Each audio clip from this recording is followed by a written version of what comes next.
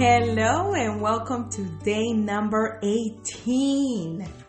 The problem with the rat race is that even if you win, you're still a rat.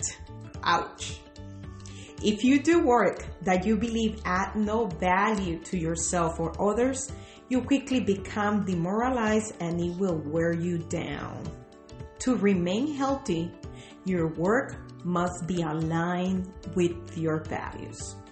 This is a quote that I love. Your career is what you are paid for. Your calling is what you are made for. Make sure that what you do, it aligns with your calling and that you are actually excited about it. Otherwise, you're going to be doing something that is just going to make you miserable daily. Describe whether you are doing work you love.